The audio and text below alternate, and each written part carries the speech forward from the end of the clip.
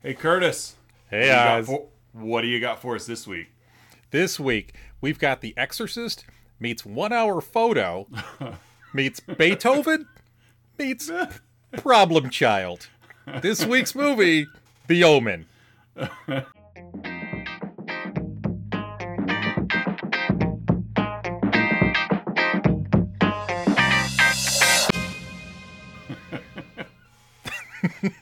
Yeah, I can see all that. I threw in Beethoven just because the dogs. Oh yeah, you got Beethoven's a comedy, Problem Child's a comedy. 1 Hour Photo's got Robin Williams, who's a comedian, and so this is right up there in that near the top of the pantheon of 70s comedies. Yeah, it's a laugh riot, folks.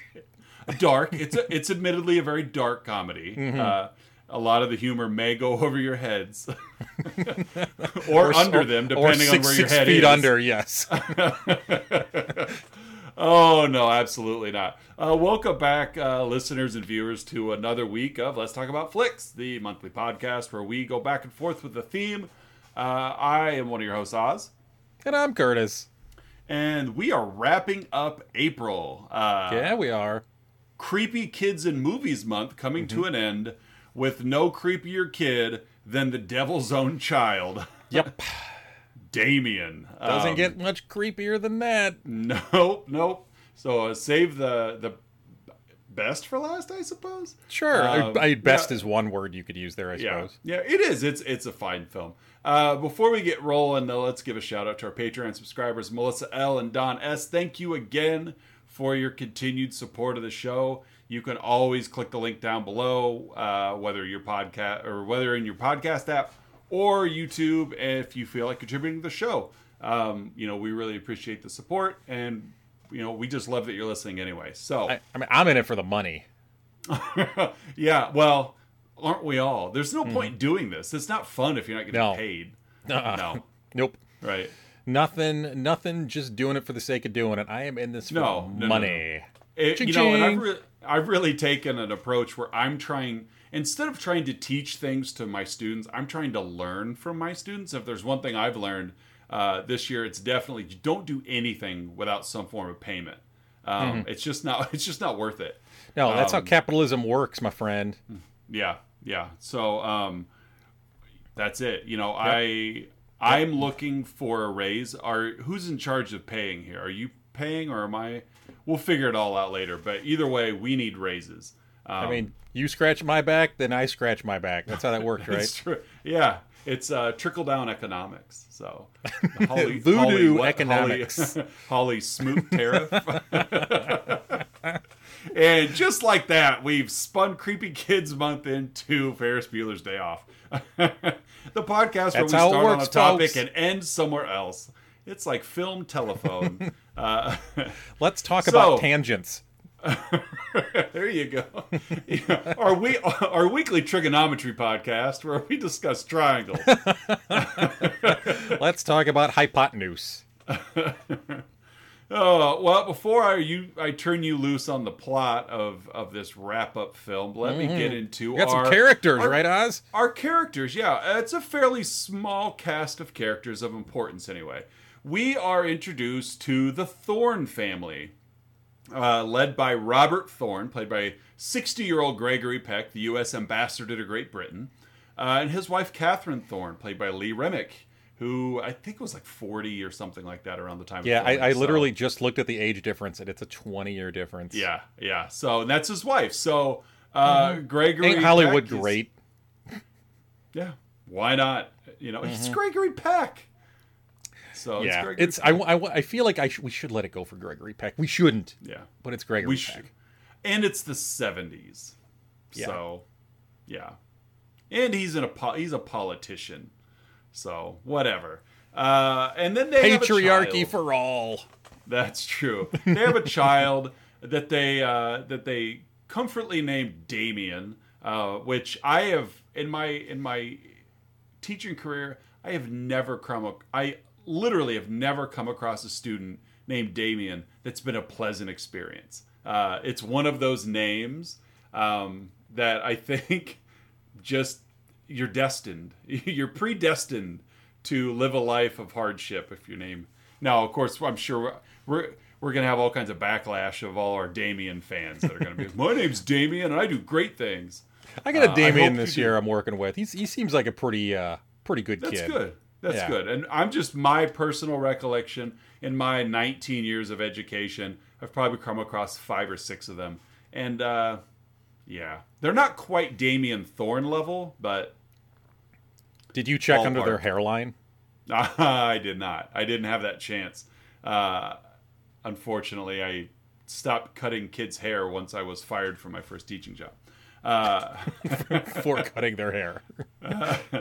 There's a story, and it's not exactly false. No, I was a wrestling coach and was instructed by the referee that boy's hair is too long. And the head coach said, Osborne, go cut it. So I snipped his hair.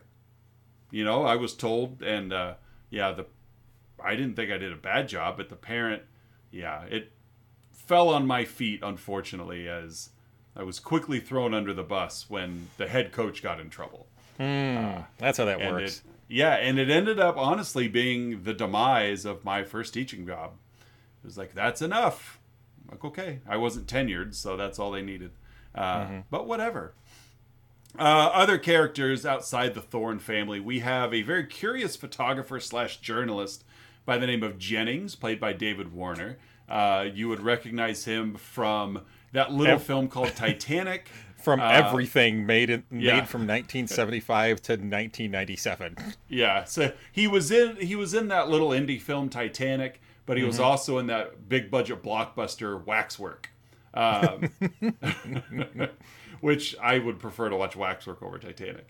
And then 2 more characters, kind of Jennings' unofficial partner in crime is Father Brennan, a very concerned priest, and looking out for the Thorne family. And very haunted man. Haunted.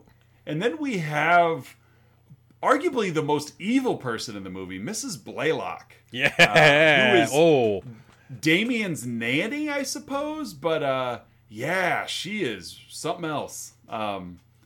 She if there's no reason to fear Damien if you've got Mrs. Blaylock around, because she's the real terror. So that's it. I've got 6. Were there any you wanted to add? Nah, that's good. Yeah. The others are just whatever. Right. Yeah. That's really all you need to know. It's about those 6, and I was even on the fence about Father Brennan, but he had a cool death, so I thought I should probably throw him in. He did. That made the front page. The front page. I know. I love that too. It's like, hey, we need to get this. Whoa! Let me grab a photo real quick for the paper. Before you throw a sheet over him, or before you take him off his skewer, let me. He's on a priest kebabbed. He's on a spit. I got a rotisserie priest. Whoa! Got to get a picture for the front page. Yeah, it was something. I'm glad. Now I have never seen a '70s newspaper where they've had someone in their death pose on the front page, but I hope when I go that I make front page. However I die. Picture. Yeah. Oh, yeah. I mean, that's what I mean. Like, it's not front page news; it's front page, right. like a front page photo. So, whether it's like a grisly accident or just old age in my deathbed or whatever. There better be a photo of me, deceased for about 30 seconds on the front page. of the I want a quarter page photo of my death pose, but I've already taken ads out, with the local newspapers just in the event of my untimely demise, just to secure the spot. Yep. I took a quarter page out. Weekly. Right. It's expensive, but it's worth it. Yeah, right above the local HVAC place. Right. Someone's got to sponsor it. Yep. Oh, so this grisly murder brought to you by by Sam's Heating and Cooling. Your furnace on the fritz? Call Sam's. Your one-stop shop for all heating and cooling needs.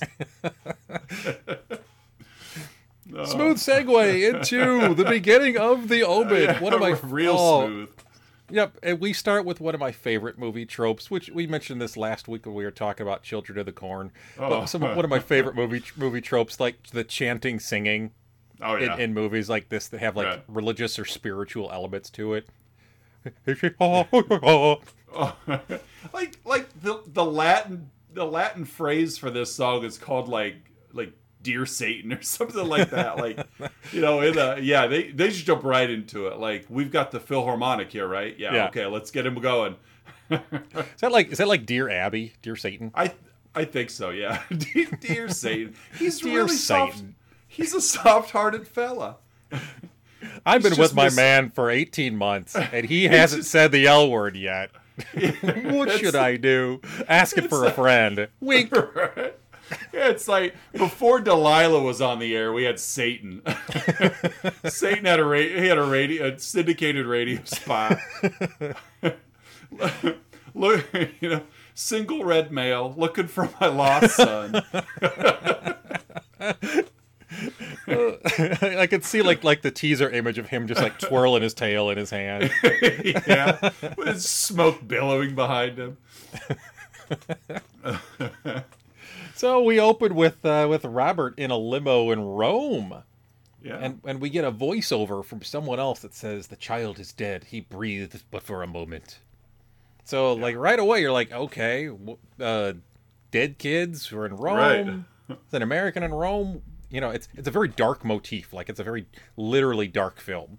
You know what though? Huh? The wrong kid died. You've been waiting for that one, haven't you? I have. There's our weekly reference to Walk Hard with Dewey Cox story. At least we get to throw it out like in the opening scene. That's right. Wrong kid died. And it works in this one. It does. Wrong kid died. The poor thorns. So yeah, he pulls up to a church or a convent, or it might have even been like a part of the hospital, I guess. Yeah, I think it was a hospital. Because like I think it's a hospital that's affiliated with the church. Yeah. And this was back before like giant hospital organizations had a Catholic name and took over all the hospitals. I think this was a legit like church hospital. Yeah. So Robert again, who's about to be named the American ambassador to Britain. He's just a politician. Yeah, just rando American politician. Yeah. Right. Talking to Rome. Yeah, talks to this priest about his dead kid, and he takes the priest's advice, Oz, and he adopts a random child to replace his dead son, and doesn't tell his wife. So we're off to a rip roaring start here, Oz. Yeah, Mr. Thorne, we've got an opportunity for you. Mm-hmm.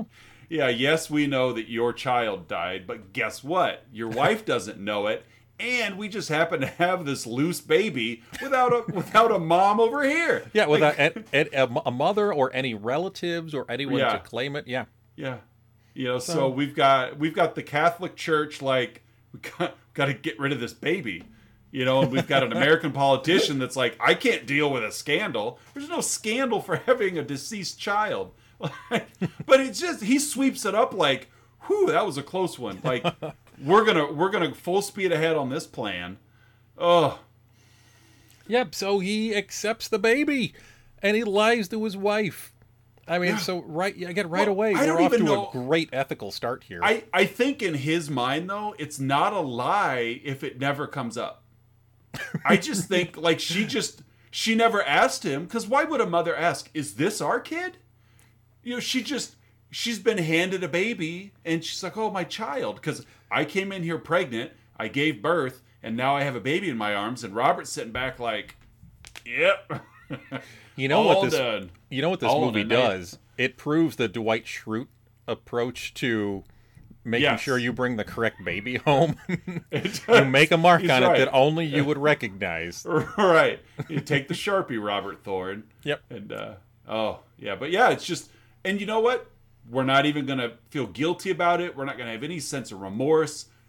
We came here expecting to go home with a baby, and we have a baby. So here we go. We got a baby.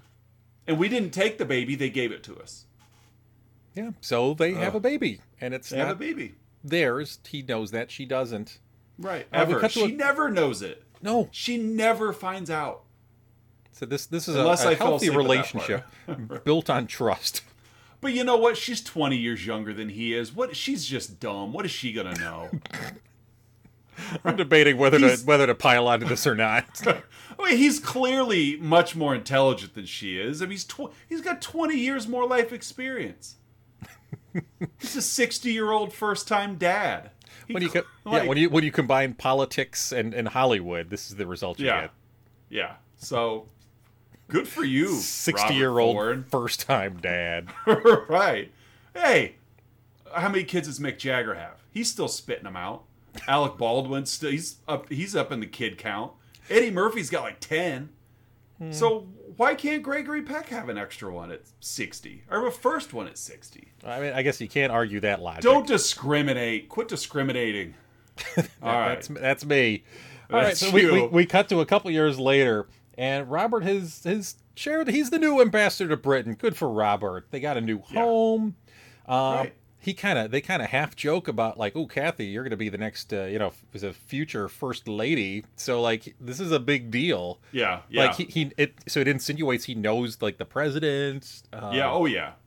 Yeah. Like they're playing themselves up to be like the Caucasian Jeffersons. They're just moving on up. Like that's exactly what I thought of here. That's the analogy here. The Jeffersons equal the Thorns.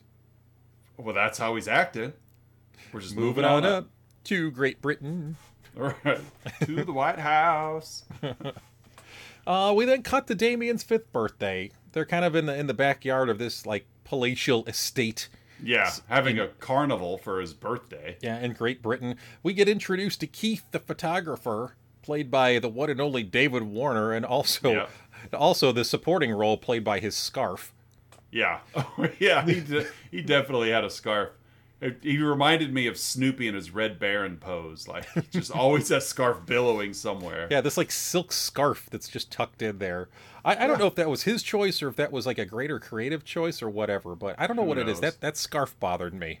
That's a David Warner choice. It's got to be. I had a feel. Yeah. Yeah, this being, like, one... I think this may have been Richard Donner's, like, first film kind of thing. He wasn't at liberty to be like, Warner, scarf, now. I think Warner's like... I'm going to put this on, and I'm going to see if I could just keep it on. And it was so inconsequential that he was now stuck with it for the whole movie. Yeah. Donner, you want to keep that Superman gig? I keep the scarf. That's right. Besides, if I don't have the scarf on, my head might fall off. Well, but you can't argue that logic. Right. It's like the yellow ribbon was that short story or something like that where... We get introduced to a young nanny who's there, and she's kind of, doing her nanny thing with little 5-year-old Damien. Did you see in the trivia who this nanny is? I know I read it, but I forget right now. Who's the nanny? Jack Palance's daughter. That's right. One arm, push up himself. Yeah, Jack was working on a TV show with Richard Donner, and Donner had told him he was going to be filming this movie in Britain, and Jack Palance told him, hey, when you get over there, look up my daughter. She's a great actress. So he did, and here she is. She's the first nanny of Damien's. Yep, the first, but not the last. No. She gets into a staring contest with a random Rottweiler that just happens to be walking around this estate. It brought his own soundtrack. Every time he saw this Rottweiler, he's cranked it to 11. He's a Latin Rottweiler. Hey, it's what is it, the root language of all the European languages. So Damon's on a merry-go-round, and they're having a great time. Having a great time. And then you hear Jack Palance's daughter yell off camera, "Look at me, Damien! It's all for you!" Right, and before this, see, she had Damien like the whole time, and Catherine was like, I'll take him, I want to be with my kid, and she was, I won't say put off by it, the nanny, but almost like she was playing a role here that we elaborate on here, momentarily, but it was, it was definitely, in the works kind of thing. But yeah, she, like you said, she's yelling, "Look at me, Damien." She's loud too. She's quite a ways away, and she's like, Well, she is standing on like the 4th floor balcony or whatever. That's true. With a bullhorn, maybe. It's I didn't see the bullhorn. It's called the Doppler effect, Oz. Look it up. Right, it's true. I'm pretty sure that's the right science here. I think you're right. Yeah, Doppler effect. Look it up. Yeah. It fits. You know, the Doppler effect is even just take my word for it. You don't have to look it up. Yeah, don't look it up. I'm a man of science. Right. I'll take your word for it. Yeah. So Foghorn Nanny up here is billowing out. Look at me. And she has a rope around her neck. It's all for you. Oh, so creepy. Yeah, steps off, and not only is it graphic, just being someone hanging themselves, but her body, her corpse swings into this huge glass window. Yes. So it's a very off-putting scene, and intentionally off-putting. Yes, and it's 10 minutes into the movie, something like that. And and you'll probably back me up on this. This is something I think this movie does very well. It's a horror film, but it's a horror film because of like 3 or 4 moments. Yeah. You take those 3 or 4 moments out, and it's just a family drama. I'd say it's basically, going back to my marriage, it's basically Beethoven. Basically. Yeah. But it's a thriller drama, but it's like 3 scenes in this movie really push it into that horror. And this is the first of the ones that I'm thinking of. Absolutely. So, we cut to Robert arriving to the ambassador's office the next day, kind of accosted by reporters, and he accidentally breaks Keith's camera, and he says that he'd rather Robert owe him. Yeah. Oh, yeah, he apologizes. Send me the bill, I'll take care of that. And I'd rather you owe me. Yeah, Jennings plays it up. Yeah, he again takes a note right out of the Dwight Schrute playbook of it's better to be owed a favor in the future than to receive payment now. Yep. So he's basically he probably owns a beet farm also. He probably does. Yeah, this the Office was heavily influenced by the decisions of The Omen. Yeah, I mean they go hand in hand. Mark your child at the hospital. That led to Dwight. Yeah, there's definitely. I mean, Ms. Baylock is basically Angela. Yeah, yeah, definitely with a little Meredith in her. Yeah, got a little crazy Meredith in there. Yeah, I mean, and Gregory Peck is basically Kevin. Basically, yeah. Yeah. I was thinking more Creed Bratton, who's 20 years older than everybody else in the movie. There you go. Creed Bratton, who's like 80 years old now in real life or something crazy like that. Oh yeah. So we're in the office with Robert. We're in his office, and a Father Brennan asks to see him. It's personal, so he gets buzzed in, and he speaks in hushed tones because that's the kind of moment that this is. It's very urgent. And that's all it takes in 70s politics to get to the person you want to talk to is just say, it's personal. Oh, well, in that case. It's personal. Buzz him in. Ambassador Thorne. And everyone else leave. Security, you stay outside. Yeah. Ambassador Thorne, there's a priest here to see you. Well, what's he want? He says it's personal. All right. Okay. Send him in. Cancel my 12 o'clock. Right. I've never seen nor heard of this man in my life, but it's personal. So yep, it's got to be important. So he comes in and he's speaking in hushed tones. You must accept Christ as your savior. You must accept him now. Yeah, I don't know if I'd have led with that. Yeah.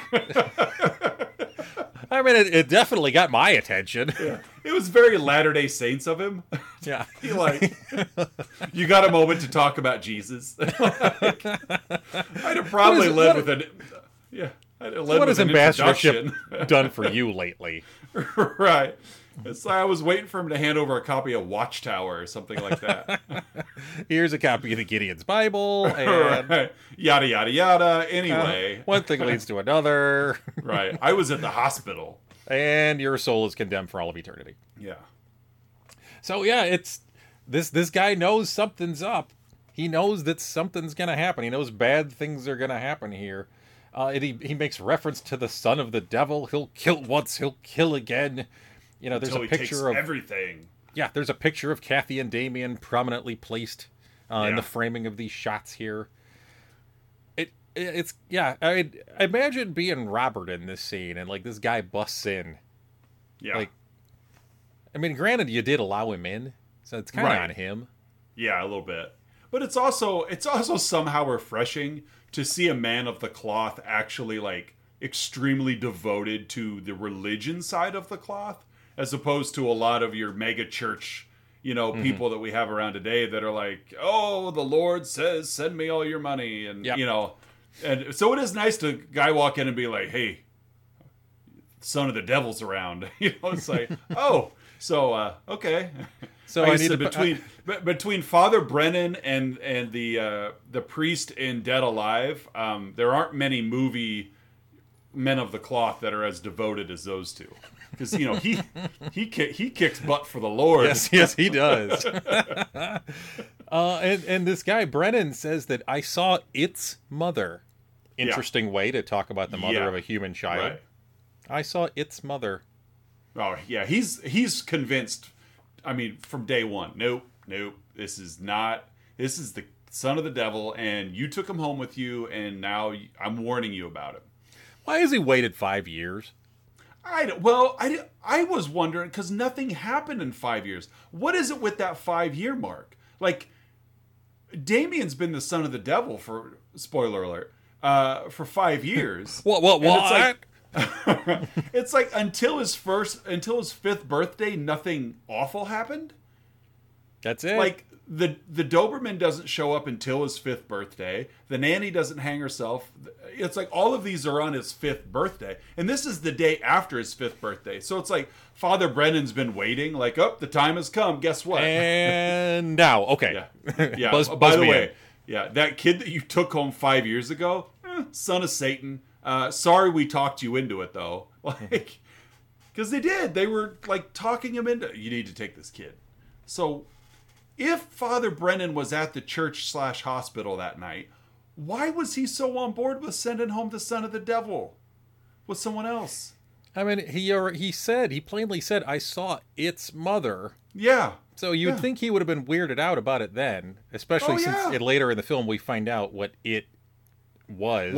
What's its mother looked like. Yeah.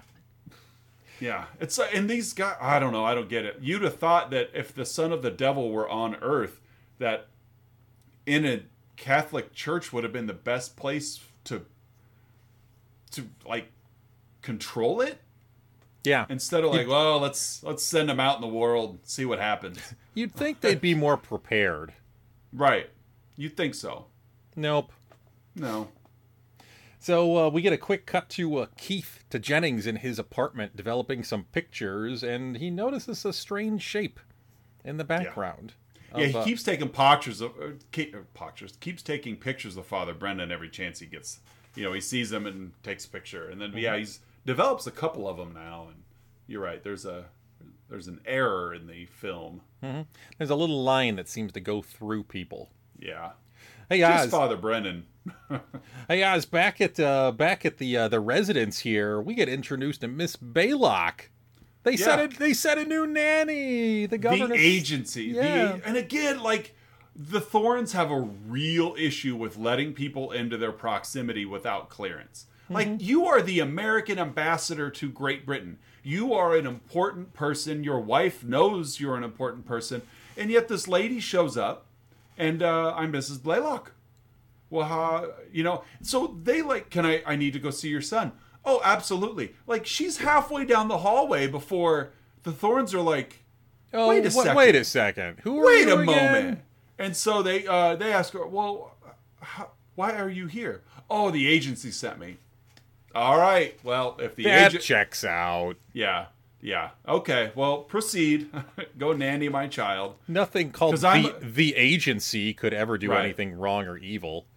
And go nanny my child as I'm a stay-at-home mom of a single 5-year-old boy. I clearly need help. Ugh. We get a little scene of Baylock talking to Damien. She goes in and talks to him and closes the door behind her, and she says, "Have no fear, little one. I am here to protect thee." Yeah. And he's all like, okay. You just wonder, I don't think at this point, I don't think Damien fully recognizes who he is. I don't know if Damien fully recognizes ever who he is, because he's only 5 through the entire movie. But I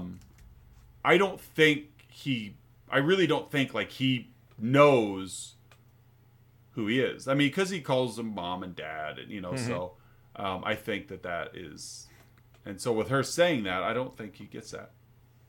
Well, regardless, they bring him to church. There's a wedding, right? They're going to a wedding. They got to go to a wedding. Yep. Going to a wedding, and Balok's trying to make every excuse for him not to go. And finally, boy doesn't need to be at a wedding. Yeah, he doesn't understand what's going on. And so Kathy's like, my son is going to the wedding. It's like, good for you, Kathy, standing up for your son, which you should do because you're his mother. But we've seen you do it twice now. I will take my son on the carousel while you go hang yourself. And I will take my son to this wedding, even though we have a nanny that we don't know why. But yeah, I agree. Good for you. Step in when it's good for appearances. Yeah, when it's convenient for you to be a parent. Right. So they pull up to the church. Damien kind of looks distressed at the sight of the church, and he's just kind of staring off into space. He's a little sweaty. Yeah. And then he freaks out. Yeah, he waits for reaching. Yeah, he waits for Robert to get out of the car, and then he just he goes after Mom. Yeah, he goes ape poo poo. And he's scratching at Kathy, clawing at her, screaming, pulling her hair. Help. Yeah. So they go back home. And you know what, though? As a former photographer that has shot dozens and dozens of weddings, the Thorns probably dodged a bullet here. 5-year-old kids at a wedding with nothing else to do can be a real pain. So he was, they probably dodged a bullet on this one. So should have listened to the nanny. We should have listened. And what was Balok going to do at home with him? She was just going to protect him. They could have gone and had a nice evening, left him at home. Like, she was where she needed to be. So she was just going to... It'd have been fine. Thorns are awful parents. Yeah, they're not really good. They really are. They're not. Let's see. Later, Robert walks by Damien's room, and he's greeted by the growling Rottweiler that they... Was it a Rottweiler? Doberman. Okay. I don't know. It was a... Angry dog. Yeah, it was a junkyard dog. Not the junkyard dog. It's not JYD. Which would have made this movie... It would have been a comedy had JYD been... with his... that would have been awesome. Oh, the acting prowess of JYD across from Gregory Peck. Ooh.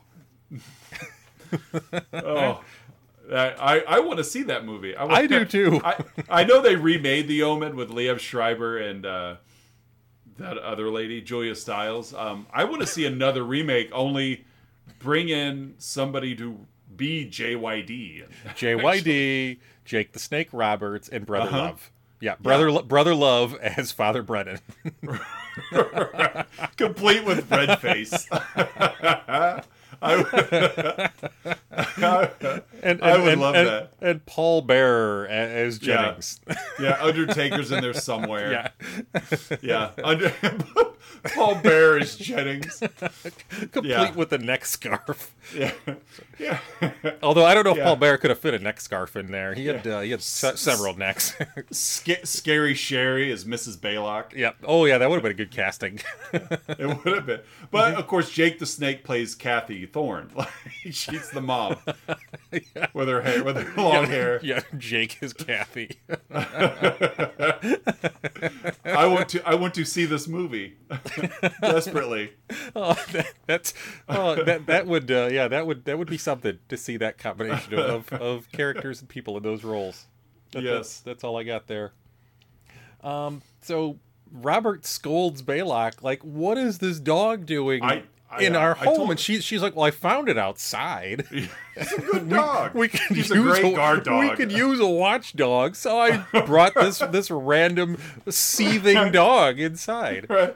The one with his own Latin chanting soundtrack every time he's on screen. It's a good spot for him. In your son's room. She's a great nanny. And these are great parents. And she's like, I'll get rid of it soon. Yeah, And Robert's like, all right. Yeah. Like, how does, I don't know. I shouldn't project like his parenting skills and his, his kind of home attributes and how he conducts things in his household to what he does for a living. But like, does he get stepped on by like other ambassadors and like, diplomats in his day job?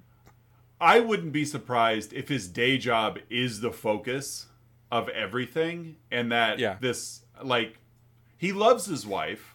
I believe that, but she's 20 years younger than he is. I mean, as actresses, like, she's a trophy. Yeah. You beat me to it. I was gonna go there next, but yeah. Yeah, she's a trophy.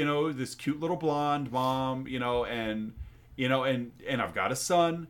It's like having a son was so important that they took a son. It's not even their son. Like, yes, it's awful that their son died at birth. Unfortunately, that happens, and you mourn and you try to live a life where that, is part of your reality. But not him. He's like, oh, I'll just take that kid and insert him into our family, because it's never mentioned again that it's not his kid. Like, from the moment that they took that baby home, he has never addressed that child as being from somebody else's conception. It's my kid. I think it's the outwardly projection is all that matters to him. And so I don't think he gets walked over. I think he probably steps on as many people as he can on his climb to the top, and whatever's going on at home is of ill importance. Well, it's good politics. It's good optics. Exactly. It's good branding. I'm a family man. Yeah. That reminds me of a episode of The Simpsons where Selma and Troy McClure get married. And Troy McClure who has an agent who's voiced by Jeff Goldblum. And he's like, you know what? Like, you've gotten married. Yeah, that's what the people want right now. Now, it's good publicity for you to have a kid. And that's when Selma calls it off. Right. Yeah. Because it's not genuine. And that's, again, I do feel he loves his wife. I do. I mean, I don't think that he's completely heartless, because we do see as the movie goes on that he does completely shift his focus from paying attention to being a politician to rectifying the situation where he has given a home to the son of the devil. but at this point, like, his priority is, don't make my home life stress me out. I've got bigger, more important things to focus on. Yep, he doesn't let himself feel dad guilt. And how hard can it be to be the U.S. ambassador to Great Britain? Yeah, like, you're an ally. You drink some tea. But I'm just saying, it's like they're an ally. It's not like you're trying to get everybody, get their government on board with what we're doing in the States. Like, we're friends, we're partners. Like, it's a cush job. You eat some boiled meat with the queen. Right, yeah, that's all you gotta do. That's all you have to do. Just maybe some potatoes. Just shove vegetables in some animal stomach and you're good to go. Eat it with pudding. Yeah. Yeah, you remember to call it, the loo and the lift, and you're set. That's all you have. That's all there is. It's color. Piccadilly, it's color with a U. Right. Yeah, just add U's to everything. Everything you put an O in, put a U after it, and I mean that's really the hardest part. Yeah, and now his focus is, Mrs. Baylock's playing him like a fiddle, though. Oh, I'll get rid of that dog. Oh, okay, thank you, nanny we never hired. So next they go to the zoo. Kathy takes Damien to the zoo. Let's go to the zoo. And Who doesn't love the zoo? Well, Damien. I will say the animals. Damien loves the zoo. The animals don't like the zoo. Yeah. So this is a fun scene, by the way. It's not a long scene, but it's a fun. It just kind of. It doesn't really do much for the plot, but it's fun, and it demonstrates just how evil of a presence and how because like in any movie or TV show, the animals are always the first to know. Yes, yeah, animal instincts play a huge part in if you see them running out of the forest, then you need to run too, because animals lead the way. What's gotten into Banjo? Storm must be coming. Yeah, I mean, even Lassie, people'd fall in the well, and no one would know if Lassie wasn't there to tell him that Timmy fell in the well again. Yeah, Lassie just knew. It's called canine intuition. Right, and so same here, giraffe intuition. Yeah, baboon intuition. Right. I love how the giraffes don't take off right away. Like, Damien shows up and he's looking at the giraffes and he's having a good time because he is a 5-year-old kid. He's been raised as a 5-year-old kid. Giraffes are fun. Yeah, he hasn't been raised by Satan worshippers or paganists or anything. Like, he's been raised as a 5-year-old child. So he's like, oh, he's just looking at these, at these giraffes. The giraffes are eating the leaves. And it's almost like one of the giraffes catches a glimpse of him there. Like, he'd been there and the giraffe didn't recognize it because he's 20 feet below him. And he sees him and it's like, oh, it just kind of startles and then they all take off. It would have been better if a giraffe did a double take, like, oh, whoa. I know. That's kind of how they reacted, though. With the big long neck, like, whoa. Their eyes get all big. What? Maybe when we redo the Omen with 80s era wrestlers, we'll make sure the giraffes do a double take. The giraffe does a spit take. Yeah. We'll have the Great Khali playing the giraffe. Great Khali. The Great Khali and Elegante. Yeah, They'll it's be the giraffe. There you go. So the giraffes run away, and then they go to the baboon exhibit. Yeah, the drive-through baboon exhibit. Yeah. So basically the baboons attack the car. And I guess Lee Reminick was pretty freaked out at this. In real life. I'm sure you read it too. I saw in the trivia that they wanted an authentic reaction out of the baboons, so they took a baby baboon into the car, and the baboons couldn't care less. But when the zookeeper took like the lead baboon, the rest of the baboons, like everything you saw in film was legit. Like they are trying to destroy the car and everyone in it. And Donner's like, keep rolling, keep the cameras going. Right. And very Stanley Kubrick-esque approach there. Only Kubrick would have had Lee Remick outside of the car. Yeah, getting torn to pieces. Yeah, but yeah, this was definitely and because it's like whatever you feel unsafe, just go ahead and drive away.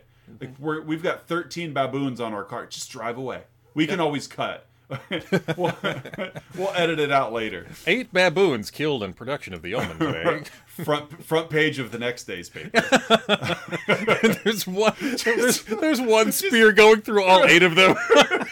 just 8 baboon carcasses.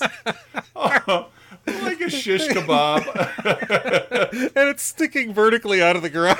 It's a bunch of Rafikis. They're all just skewered. That's all the daily beat wants on the front page. Oh, we're not making any friends with the animal community today. That's all right. I don't. Well, Peter doesn't follow us on Twitter, so we're probably all right. They are now. So they get home and Kathy kind of processes. I'm crying, by the way, now. Kathy kind of processes with Robert about, she wants to see a psychiatrist about fear she's having. Robert even insinuates there's something wrong with Damien. Like, hello, yes. It's like Robert forgot. Like, oh yeah, this isn't really my kid. I forgot that my actual blood child was born to see. Oh, what are they doing? Wrong Nigel kid died. Right. So the next day, Robert's watching a rugby game, and Keith is there taking photos because apparently he's the only photographer in London. In England, yeah. Yeah. And he's been assigned to the Thorns. Yeah, so he's covering kids' birthday parties and rugby matches because and Father Brennan, wherever Father Brennan happens to be. Yeah. And so, speaking of Father Brennan, he approaches Robert again and says Kathy will die unless they talk soon. Right. Like, again, I don't know if I'd have led with that. And where's Robert's security detail? He doesn't have it. He's in Britain. Where's the bobbies? And so, Keith takes Father Brennan photo and suspects something. He has kind of an eerie look on his face, whatever. And later Keith develops the photos and he notices the same line shadows in the picture of Brennan. Dun, dun, dun. Yeah. So Robert approaches Father Brennan on this park bench, and Father Brennan... Right, because he agrees to meet him. Yeah. Hey, we need to talk because your wife is going to die. Okay. And, meet me on that park bench tomorrow. Oh, okay. I'll be there. I'll Come be there alone. by myself. Come alone. Okay. Right. Can I bring the Rottweiler? No. Okay. The Rottweiler that you think has been gotten rid of. Yeah. So Brennan starts citing revelations, talking about Satan taking a human form. He says Robert must travel abroad, and he starts describing like how Damien must die. Like, Right. oh, okay. It's kind of a lot to unpack there. Yeah. Again, like Brennan, I'll give him this. He's a cut to the chase kind of guy. There's no small talk and informalities with Father Brennan. He's No buttering up a conversation. no, there. I'm here to talk to you about this and open your ears because here it comes. Hey, good to see you. How you doing, you old so and so? The Book of Revelations. Your wife is going to die. Speaking of Kathy, Brennan says that she's pregnant, which is news to Robert. Right, Brennan. This was a little eerie. Like maybe Brennan's. I don't know, but like, how did he know? He says that Damien's going to kill the baby in the womb. Then he'll kill you, and he will establish his counterfeit Earth. Like, oh, that escalated quickly. I'd like to see what Father Brennan does on his downtime. I bet she collects stamps. I bet he hangs out at the slaughtered lamb. That's what he does. The slaughtered lamb. That's what Father Brennan does. Yeah. Was that in like Scotland? Yeah, that's where he spends his time. He goes to the American Werewolf in London bar. Yep. And plays darts. And he hangs out with those people like, that are just waiting for the next werewolf uprising. Yep. Like there is no downtime in Brennan's life. And so Robert walks away, and this like eerie wind starts blowing around Brennan, and you hear thunderclaps, and a storm just comes out of nowhere. Out of nowhere. Lightning is striking everywhere. Brennan spots a church. He tries to get in. The storm's getting worse. The doors are locked. And then Oz. I'll let you take this one. Oz, what happens next? Well, a church, it has a lightning rod on top. And the lightning strikes the church. And the lightning rod... So the rod does its purpose. It does its purpose. And it breaks loose, and it comes... And this is a very tall church, by the way. I think it's important to know that. As it strikes, Father Brennan looks up and he sees the lightning rod break loose of the top of the roof of the church and start javelining itself towards Father Brennan, who makes no effort to move at all. Right? Yes, and it skewers him right. It just pierces him. It pins him to the ground. Sticks in the ground. In the exact same location of the slices in the film developed by Jennings. It was a precursor of something's going to happen to Brennan, and it's going to happen right here, and it does. And thankfully, though, the other photojournalist in London happened to be walking by and snapped a quick picture for his front page article. It's the only picture in the movie we see where Jennings didn't take it. Probably Peter Parker, young Peter Parker over there. Right. For the Daily Bugle. But yeah, that's the end. And it's the second horrific moment of the movie. Yes. The hanging of the nanny being one, and Father Brennan getting skewered, and we see it. Like it's pretty great practical effects, really. I mean, because we see it just pierce him, stick him to the ground, and he just, of course, immediately dies and falls limp. But he's, of course, skewered. But he's propped up. Yeah, he's still standing upright. So it's like a scarecrow almost. Yeah, and there are really no jump scares in this movie, but the scares are pretty effective because they are few and very far between, but they are unsettling, and this was the second of which. Yeah, very very cool death sequence here. Yeah. So back at home, Damien's playing loudly, which Kathy's tells Baylock, just get him out. She's upset. Yeah. Damien stares down Kathy. Yeah. Kathy tells Robert she doesn't want any more kids, but I'm also pregnant and I want an abortion. Yeah. Oh, we're cool with that, right? Yeah, we could do that. And so Robert's like, okay, because Brennan just told him that Kathy's pregnant. Yeah. And so yeah. So that happened. Yeah. Robert gets a phone call, tells him to check the newspaper, and there's that picture. Yeah. There's By that the way, picture. Maybe Kathy got her pregnancy test taken at the church hospital. That maybe she went all the way back to Rome to get a pregnancy test done. And Brennan, he was at the church hospital. He was there. So maybe that's why Brennan knew, because he doesn't know anything now. He did.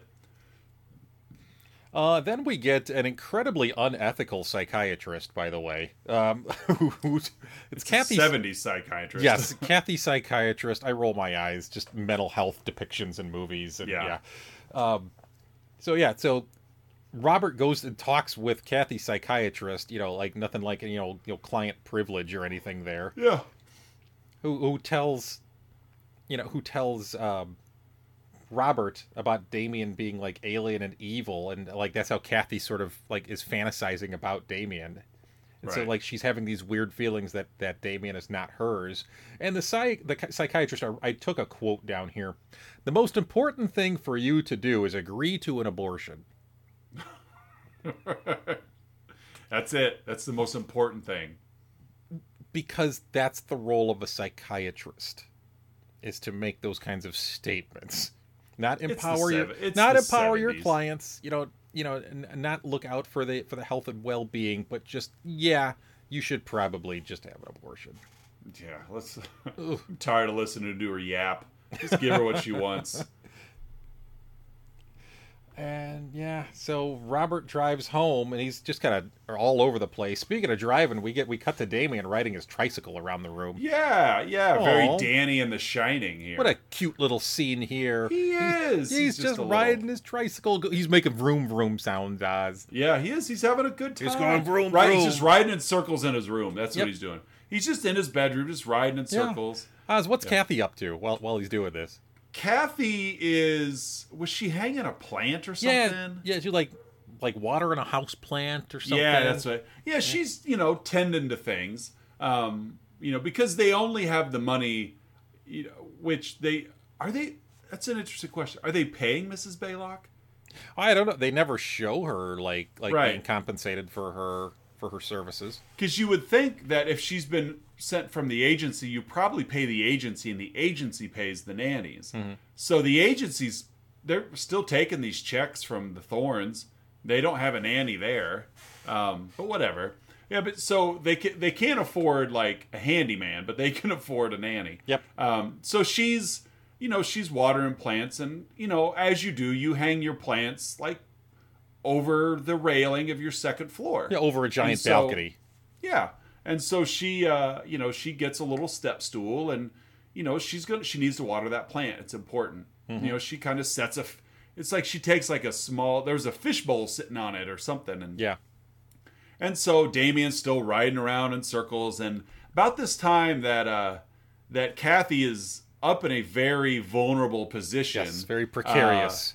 Baylock opens the door, and Damien takes his big wheel tricycle ride straight at her.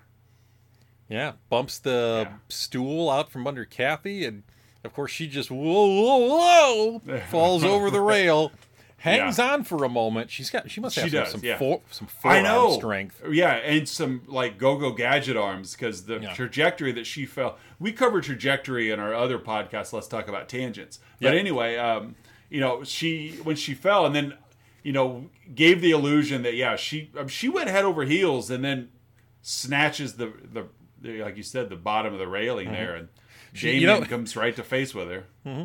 She's probably got a salmon ladder in the backyard to work on those forearms. Probably. She's a descendant of the Popeye family, I believe. So she's strong to the finish. Yeah, she's training for a British Ninja Warrior. Right. Or one of those like European slap contests that they have that are big now. But Damien, he just kind of comes, she's hanging on, and he just puts his face down and doesn't offer to help her, just stares at her. Realistically, though, what was he going to do? Hey, Mom, you need a hand? Yeah, so he takes her hand. He's 5. Well, he could at least offer to help. He Like- could have, like- but we like only, you- we like- only hear him say like 3 words the whole Like, movie. you want me to get somebody to help you out? Because like we could do that. Mom, I mean, that dog's there, yeah, right. I'll go down and catch you. and she falls and lands directly on her stomach. Yeah, And problem solved, I guess. Yep. Like- cut to the hospital. A doctor says the baby's lost. And And then we cut to the Thorns rejoicing like at the end of, Jedi with Ewoks. It's like everybody's celebrating because apparently everybody wanted the baby gone anyway. So time to celebrate, I guess. I don't think they never said thank you, Damien. They never did thank Damien. Well, you know who would be Thank happy? you, Mrs. Bailey. You know who would be happy is the psychiatrist. Oh yeah, whew. He Don't have dodged to a hear bullet. that. Don't have to hear about that. This is awful though. So you're right. She's in the hospital. Yeah. She lost the child. She mumbles to Robert, "Don't let him kill me." Like, That might be something to take note of. yeah, nobody in this movie does small talk with Robert. No, it's all like right there. Right. It's because he's 60. And if I don't tell him, he'll forget. Like, He's Gregory Peck. right. He takes everything with a grain of salt. At home, Robert's checking on a sleeping Damien. He gets a call from Keith. Keith Jennings, the photographer, asks, "Yeah, you need to come over," which he does. Apparently, he just drops everything in the middle of the night. Shows Just up at. does what he's told. You Shows up got to at- keep your voters happy. Or maybe this was the favor that Jennings was calling in.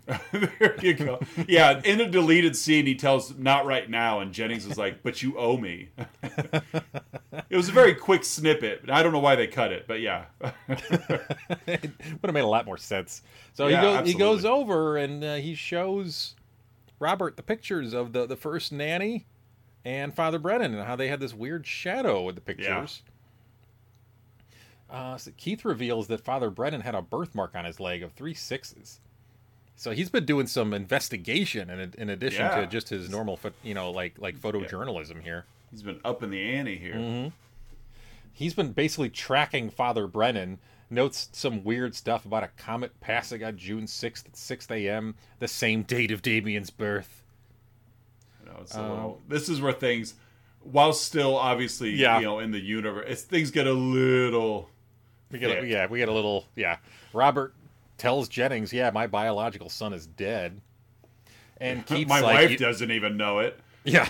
And so Keith's like, you know what? I'm in this with you because I caught myself in a picture and that same shadow is hanging over me now, too. Yeah. Yeah. So he's pulled in whether he wants to or not. Jennings is a Right. part of this. Does anybody ever give thought that it might be the camera? Maybe. I mean, you're the photographer here. Former, retired. I like to say that. It's the last day on the job. I'm getting too old for this. Right. Yeah. And there was a Goosebumps episode with Ryan Gosling about like a killer. I think it was Ryan Gosling on that one with a killer camera that you take a picture with it and it predicts your death or whatever. I think it was influeed by Jennings' character in The Omen. I think. It all traces I don't back know. to Jennings. You know what? I do know. Don't research it. Just take my word for it. It's the same way that the Thorns treated Balak. Exactly. Yeah. Just take my word for it. Yeah, it'll be fine. It's But fine. yeah, but you're right. Jennings is like, oh, I've got one of those marks too. Uh-oh. So now Jennings and Robert travel to Rome, where Damien gotta was go. born. So Yeah. so Robert basically just leaves Kathy in the hospital, and Yeah. Well, she's safer there than at home. yeah. So they're off looking for like birth records. A taxi driver informs them that the hospital burned down 5 years ago, including all records in the maternity ward. Dun dun dun. That can't be coincidence, can it, Oz? Nope. I doubt it. Keith reads some more like Antichrist mumbo jumbo documentation. Like, okay. Yeah. I love in these movies, like sheep are always like they portend evil. Like they're driving up to this monastery and like there's sheep everywhere. I don't know. Why do sheep get a bad rep in horror movies? I Oz? don't know. I would Sheep think, and goats. I was gonna say goats. Yeah. they've got horns, especially the goats. I can see the goat of like, ooh, the devil has horns and goats have horns. Cloven hooves, maybe that's it. Yeah, that's probably it. Mm-hmm. It's hooves. Yep. I don't know. Sheep and goats, they get a bad rep. But I got satyrs you. never. I got but, you, sheep but and goats. Satyrs never do. You know, like a half man, half goat. They seemed fine. They always seem to be helpful in Narnia. Well, we're in.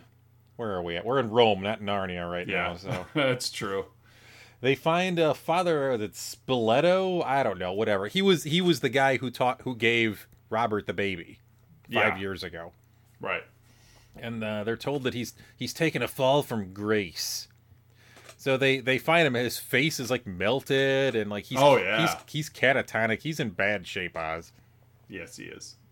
Poor guy. So Robert starts screaming at this catatonic man, like, I know you know something.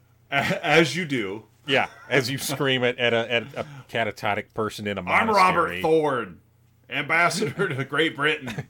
I'm Gregory Peck. You need to tell me what I need to know.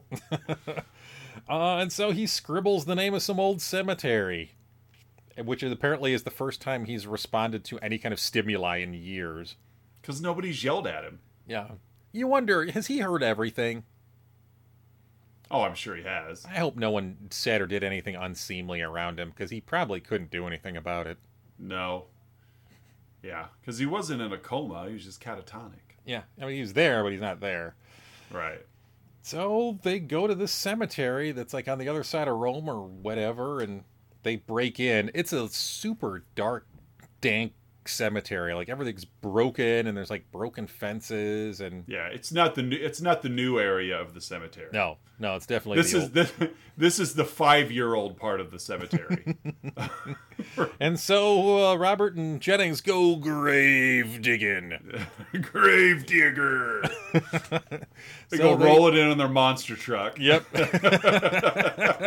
Let's get some massive air. Right.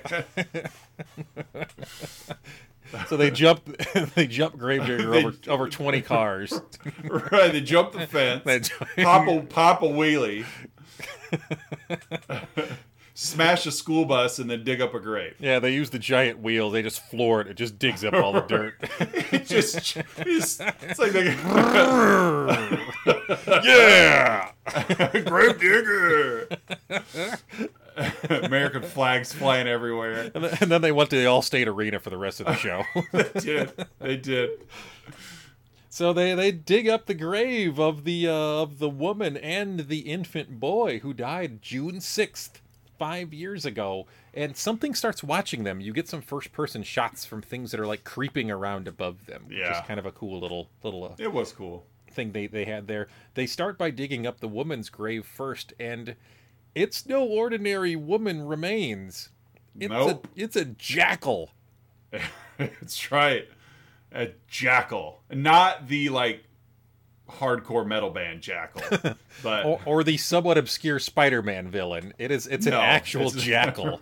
It's the bones of a jackal. Yeah. And so jackal they're like bones. So they're like, old jackal bones. What about this child grave? We got to dig that one up too. And there's a human infant there with a cracked skull. Yeah. So that was Robert and Kathy's biological child, right? Buried there. That also got skewered by a much smaller lightning rod. Mm-hmm. Right? Not really. And then I don't know where the 4 Rottweilers attack. Yeah. They should have stayed in the monster truck. They wouldn't have got attacked up there. Nothing's getting in a grave digger. So there's a scene fraught with tension as they escape. Robert kind of like impales his arm on like top of the fence. Yeah, he got hurt. Yeah, and then later on he just kind of patches himself up. Right. He doesn't have the Peter Horton. No, he doesn't have the dedication of a Peter Horton. No, he's no Peter Horton. Gregory Peck is no Peter Horton. He does not you have heard it here. Athletic prowess of Peter Horton. And the awareness of injury. You heard it here first, folks. Peter Horton's career has been stolen by Gregory Peck. So they're back at their hotel in Rome, and Robert calls Kathy at the hospital, and he's like, "You got to get out of London now. You got to come to Rome. Pack your bags and get over here. Hide your friends. Hide your wife. Get over here." Right. And so she's like, "Okay, like I guess we could do that." So she starts packing her bags up. You get this like cool eerie reflection of herself in the window. Yeah, and it was and cool. you know, like something's gonna happen here. That window, Oh, yeah. that window wouldn't have reflected itself. No, that real thin window Yep. on the high-rise floor of the hospital. So as Kathy's like taking off her, I don't know, like sheen something or other. Like it's Yeah, not like I don't know. whatever. Like she's taking off her saran No. wrap. Right. And, She's- and she hears someone, and she turns, and who's at the hospital? Who's in her room, Oz? Billy Whitelaw. Mrs. Baylock. That's She's the actress.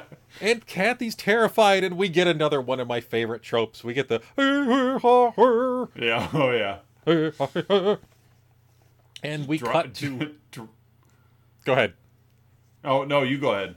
So yeah, we cut to Kathy crashing through the window. You know, this is a Richard Donner thing. You know, Mm-hmm. if you've seen Lethal Weapon, especially the opening scene, you know Richard Donner loves to throw pretty women from the top of a building, landing onto a vehicle down below. This is a Richard Donner. And I just thought of that. I'm like, wait a minute, Donner's done this. This is his thing. Oh, we also get Lois Lane like falling off things in like was both Yeah. Superman 1 and 2, I think. You get Josh Brolin's character in Goonies flying off the cliff on his bike. Mm-hmm. Well, not his bike, but yeah. So it's a Donner thing. He loves to see pretty people fall from high places. Director trope. Yeah, if he would have directed Forrest Gump, you bet Jenny would have jumped. Oh, But Richard yes, Donner. we see her come flying from above as she comes crashing through an ambulance roof. A tinfoil ambulance roof. Yep, she did. She's gone. And only bleeding from the mouth. That's it.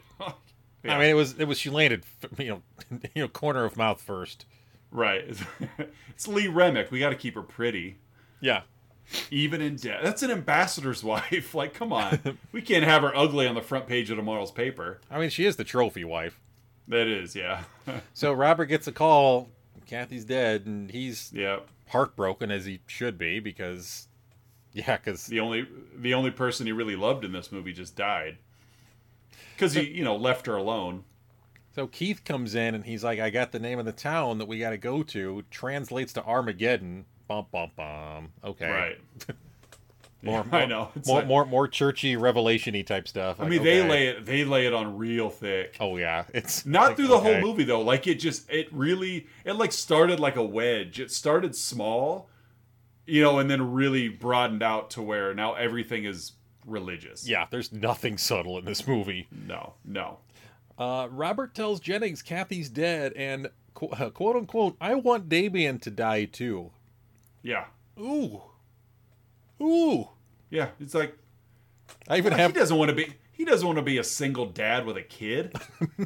A 60-year-old single dad with a 5-year-old. Like, I just in my head just had an image of like a '80s sitcom like opening roll at like something about a 60-year-old single dad. Right. He's trying to make it on his own. with his son's the Antichrist. Tune in Tuesday nights at 8 for Devil and Daddy. Starring Tony Danza Right. and Emmanuel Lewis. Guest starring Jake the Snake Robert. Oh, let's see. We cut to Keith and Robert. They're at this excavation site near Jerusalem. So they found this Right. city. They talked to some guy named Buchenhagen. I don't know. Whatever. Whatever. It was. He didn't make the fancy- character list. No, he didn't. It's like, okay, we're gonna give him that kind of name. All right. So he says that he's got to talk with Robert alone. And Jennings is like, "I've come all the way here," and it's Right. like, "Oh, well, and like I've got this shadow spike through me. I deserve to know." But they leave him out. So Jennings is he's kind of mad. He's kind of flustered, and Robert says, ultimately, Buchenhagen gives Robert special knives, like religious knives that you have to use. Yeah. In a church. Yeah. Yeah. You got to kill him with these knives in a church and confirm he's the Antichrist because he's got a birthmark probably under his hairline. So, and Robert goes, I know every square inch of my son. All right. Bob, weirdo. To which then, Buchenhagen bails him out with being like, sometimes it's under the hairline. Check his scalp. Oh, okay. Okay. Because otherwise that would have gotten really weird really fast. Right. So, Robert and Keith are kind of arguing. Robert's like, I won't kill my child. And he throws the knives away. Right. Chucks them. Yeah. Just gives it the old, like, drop back pass. Yeah. From a 60-year-old man. So they're just over there. They didn't go far. So Jennings goes to give the knives because he's like, I don't want to be I don't want to have a shadow spear through me. Right. And I'll do it. And these knives landed in this like little construction site, I think, in at the bottom of a hill. Yeah. And above at the top of the hill, someone's going to have some glass installed. Yeah. So there's like a pickup truck with these like panes of glass in the back of it. And of course the parking brake gives just out of nowhere on its own. Of course. And it rolls backwards, and you think that he's going to get hit by the truck, right? But no, the wheels of the truck hit this. I don't know, like this. Yeah. Excavation stone site. Or whatever. So it stops the truck. However, it does not stop the momentum of these panes of glass that were not secured. Yeah. So these guys have panes of glass stretched across the back of a pickup truck, and they're not securing them, just driving around an excavation site full of bumpy roads and rocks, and the glass is perfectly fine up to this point. We've had to go back 3 times for more glass, Herb. Can you strap him down? Okay, boss. Nice Roman name like Herb. I'm assuming it was a Herb. It was a Herb. And so, so the truck hits this ledge. So it stops, but the momentum of these glass panes do not, one of which slides out and decapitates Jennings. Oh, my lord. His head just slow-mo flipping through the air. Oh, yeah. No blood. Yeah, yes. Whatever. Flipping end over end like a kickoff. Right. Like Robbie Gold just sent one to the other team. Sebastian Janikowski with an onside kick. He got all of that one. I did read in the trivia that Richard Donner knew that this was going to be a shocking scene, so he purposely filmed it in slow-mo so that when people initially covered their eyes and then uncovered them, his head would still be flipping in the air. It did seem like it went on for a while. It's like it was definitely the ultimate shot of the film of like it was the it's another one of those horror scenes in the movie that really made it a horrific experience. But, yes. But yeah, this is the one that if you've seen The Omen, this is the scene that probably sticks in your head. As your head flips end over end, yes. Yeah, cuts off your head. Sorry, misspoke there. So Robert goes home. We're kind of building to the climax of the film here. The dog is still there. Yeah. That Baylock. He traps the dog in the basement. Right. Tricks that dog into going downstairs. He goes into Damien's room, takes a pair of scissors and starts cutting Damien's hair. And Oz, he has the birthmark. It's there. It was under his hair the whole time. So yeah, Robert didn't know every inch of him. Thankfully, it was the first spot he looked. Yeah, it was right there. He didn't have to cut.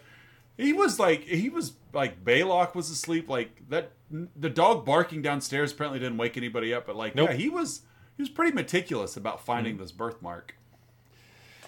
So Robert realizes what he has to do, and then is attacked by Baylock. And oh man, what a fun fight scene this is! Yeah, this is it was a lot of fun. This was a Glenn Close, Michael Douglas, and that was that kind of fight scene. She is fun. Out of her mind. Oh, she's crazy. Biting at him, scratching at him, clawing at him, jumping on him. Everything she could do. Like she's just scary. Like it was. She did a great job acting the scene out. She was scary. Yeah. Yeah. There was no restraint whatsoever. To add to the ambiance here, my dogs are going bananas down in the basement. So let's just pretend that I'm adding in the soundtrack of the Rottweiler downstairs barking. It adds to the urgency of this podcast, because if there's one thing that I think defines Let's Talk About Flicks, it's tension. Yeah. With this being episode 26, we are definitely trying to play out for the rest of our show of recreating as much of the film environment as we can in each podcast. Yeah. So that's what the barking dogs are adding right now. I even had a fake head of mine made. Just in case. Yeah, in case we wanted to, slice it off with a pane of glass. Right. I'm having shish kebabs for dinner. Shish kabrennans. So they continue fighting. Like, the fight goes all the way down a flight of stairs. Oh, yeah. And they end up in the kitchen. And Robert eventually stabs her with, I think, a screwdriver. Is that what it is? Yeah, it was a quick wound. It was a quick demise of Baylock here. I felt like she deserved better. Oh, I do too. Yeah, I do too. Yeah, it was like he gets her like here, like up in the meaty part of the shoulder, and then she she probably tore her rotator cuff. I mean, she's never gonna throw a slider again. Right. She's like, yeah, it's like he ended her career right there. Yeah, right there. God, how heartless is that? Oh, she may as well be dead. Bob Thorne. Robert grabs Damien and throws him in the car, and they're off to the church. And he's driving everywhere. I understand he's probably beside himself. I mean, he did just kill a person. Yeah. But he's driving everywhere. Draws the attention of the police. Yep. And something I noted as he's driving, you hear a little voiceover, like the police talking with each other over the radio, and you hear, heading west on Old Church Road. Oh, he's going to the church. Oh, that's church. it. Yeah, he's going to the old church. Hey, audience, psst, they're going to the church. Notice he wasn't on his way to Supermarket Street. No. We caught him on Library Lane. This guy's on Podiatrist Boulevard. Culver's cul-de-sac. Ooh, I would love to live on Culver's cul-de-sac. That would be all right. Oh. I don't know. I would love it, but my waistline would not. Oh, well, sometimes you got to pick your spots, I guess. So Right. Robert, they get to the church that's on Old Church Road, and Robert carries a screaming Damon into the church. He's just got him under his arm like a sack of potatoes. Yep. And he drags him up to the altar, and Robert goes to stab him, and Damien just looks at him and says, "Please, Daddy, no. Yeah, stop, please, Daddy. please, Daddy, no." And it's Damien's first complete sentence of the entire film. Yeah. Robert screams out, "Help me, God!" I'm gonna take my time killing this child. And he does. In the meantime, as he takes his sweet time, the police barge in. Yeah, and Sting and all the others. Yeah. Every breath he takes. They were gonna record Synchronicity in that church. Yes. Actually, Great acoustics. Robert Thorne beat him to it. Give me 500 didgeridoos. Right. And Robert grabs one of those special Right. anti-Antichrist knives. One of those Cutco Antichristers. Yeah. And raises his arm completely over his head. Oh yeah. And yeah, we just watched him kill Baylock with a shove. Like, yeah, he had one of these to kill Baylock, but he needs to wind up to kill this 5-year-old. I'm surprised he didn't do like the Hulkster. Yeah, do his like arm circles, 360. So he raises the knife to stab Damien and is shot dead by the police. Right. You're going down, brother. and then Robert gets back up. He's hulked out. But right. No bullets stopping him. He's blowing hard. Alas, we cut to daytime and 2 caskets are being prepared. 2 adult-sized caskets. Yes. And there's military honors. The taps is playing at a bugle. They're folding the flag. And we see over the shoulder of the president and the first lady. Yeah. Because, again, they're pals with Robert and Kathy. Yeah. They know each other. Yeah. They're the only 2 at the funeral, apparently. Yeah. And the president and the first lady, they ask to have a moment by themselves, and the camera kind of pans down because they're not standing shoulder to shoulder next to each other. No, and there's room for the camera, but there's also room for Damien. For Damien. He's standing there.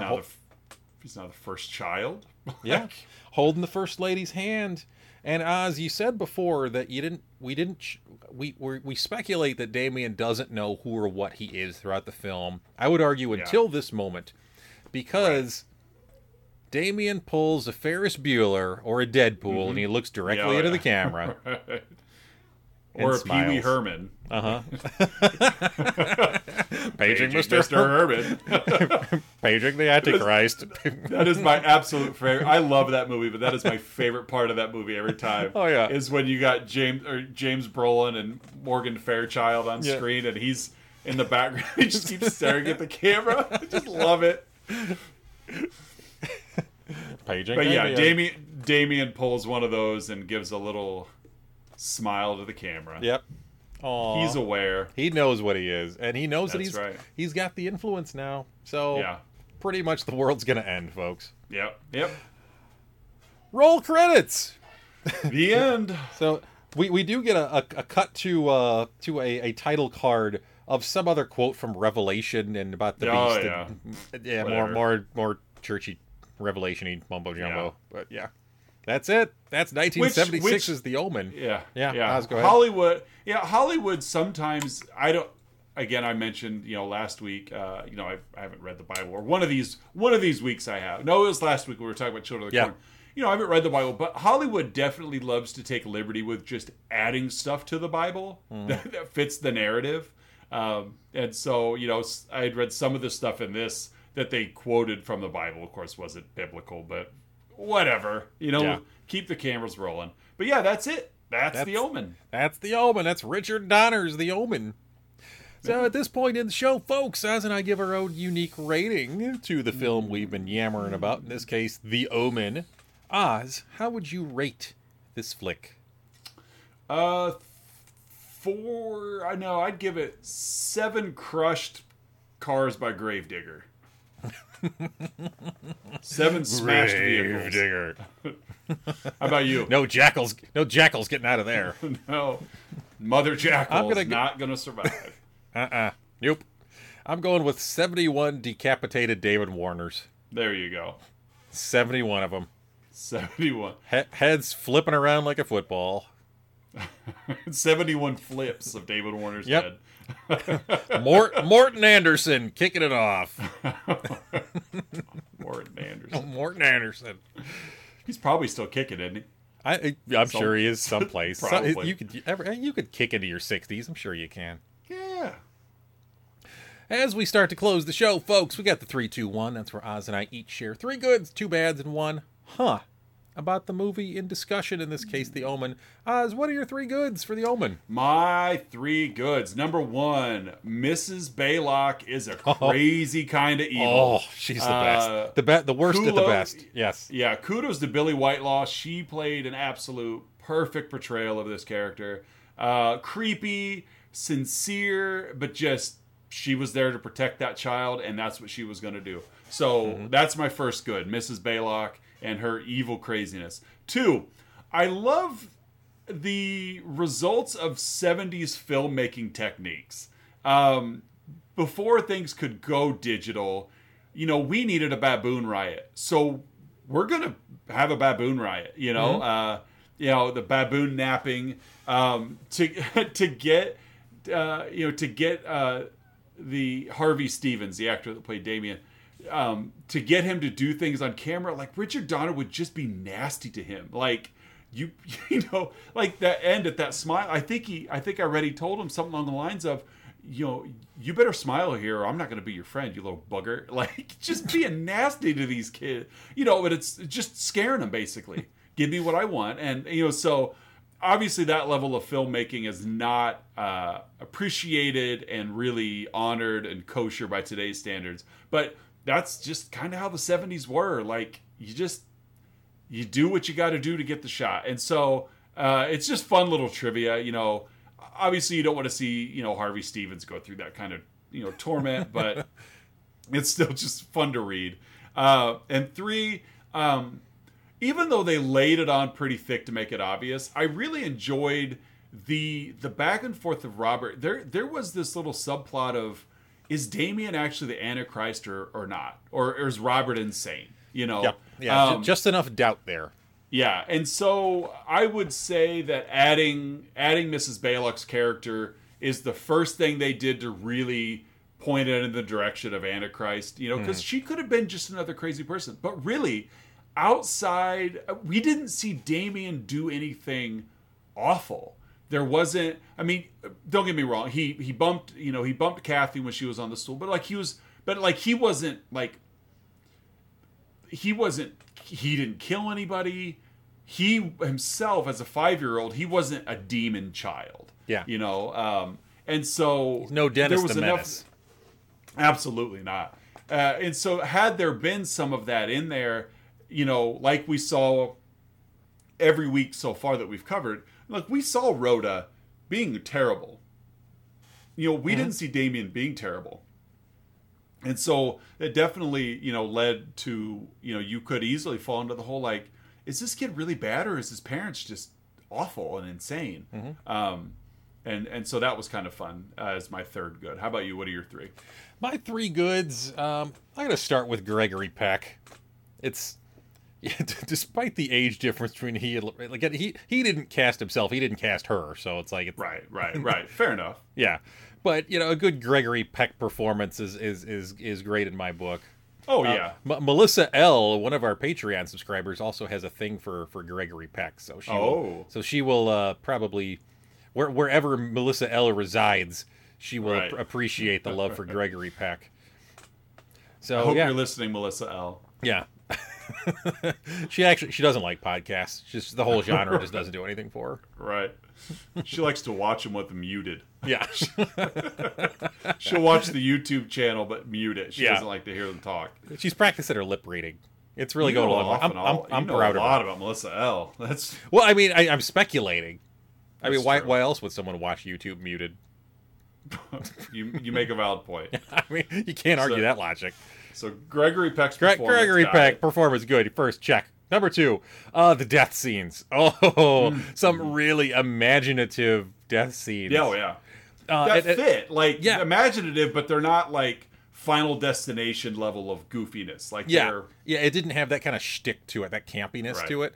But they definitely, like, they were creative, and you know they were meant to be memorable and catch your attention and be like, oh, have you seen The Omen? Oh, that scene where that guy gets his head cut off by a pane of glass. Yeah. Is that the scene where the lady jumps from a noose at a birthday party? Is that movie where that big spike impales that guy and he's still standing up? No, that was Hot Fuzz. I immediately thought of that scene in Hot Fuzz. I did too. And if only he would have staggered around a little bit. I love how he for a little too long he stays at his feet. Yeah. Oh, I love Hot Fuzz. Oh yeah. Let's see. My third is let's go with the chanting, singing. Why not? I was debating between that and the last act of the movie, but I love again, I've mentioned it before, but I love the stupid movie trope of like in religious, spiritual, supernatural movies of like songs that have like chanting in it. Yeah. Yeah, I'm with you. I don't know. They're just fun. It tickles my genre bone. I don't know what it is. Oh, it's dumb, absolutely. But I love it. It's like they're going all in. Like they're not going to tiptoe around it. They're like, well, all right. Well, and here's a movie about the son of the devil. And there's Let's nothing go in. there's nothing that tiptoes in this movie. It's all there. No, it's heavy. It's heavy lifting. Everything is Father Brennan, quoting Revelations to start a conversation.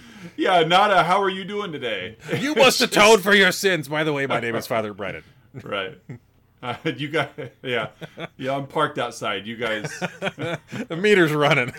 Gotta get to the point. Can you validate? I'm double parked next to the Jimmy John's guy. All right, Oz. What are your 2 bads? My first one is their little quick trip to Italy for a little religious lesson. Like, Yeah. that's really where things started to go on real thick. Yeah.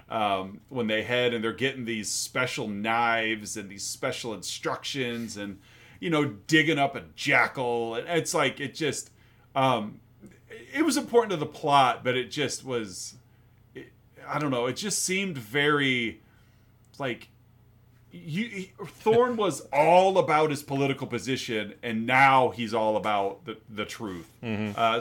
So that's my first. Is it's just this little quick trip, to Rome. Yeah. Little jaunt. And my second one is how quickly he found Damien's birthmark.